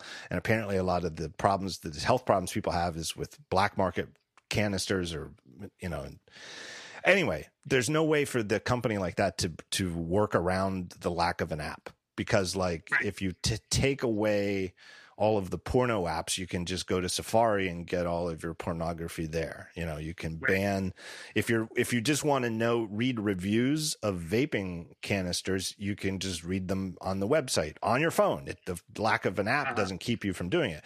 Whereas if you want to control your little vaping device, it has to be through the app. And so I feel like that makes a difference. In the HK Maps live story from a few weeks ago, again, tying multiple threads together here at the end of the show with Apple and China. One of the reasons I've talked to people at Apple off the record about it, and they definitely, one of the considerations that they took on this was that anybody with an iPhone in Hong Kong could access their website, and you can use the little feature to bookmark it as an app on your home screen.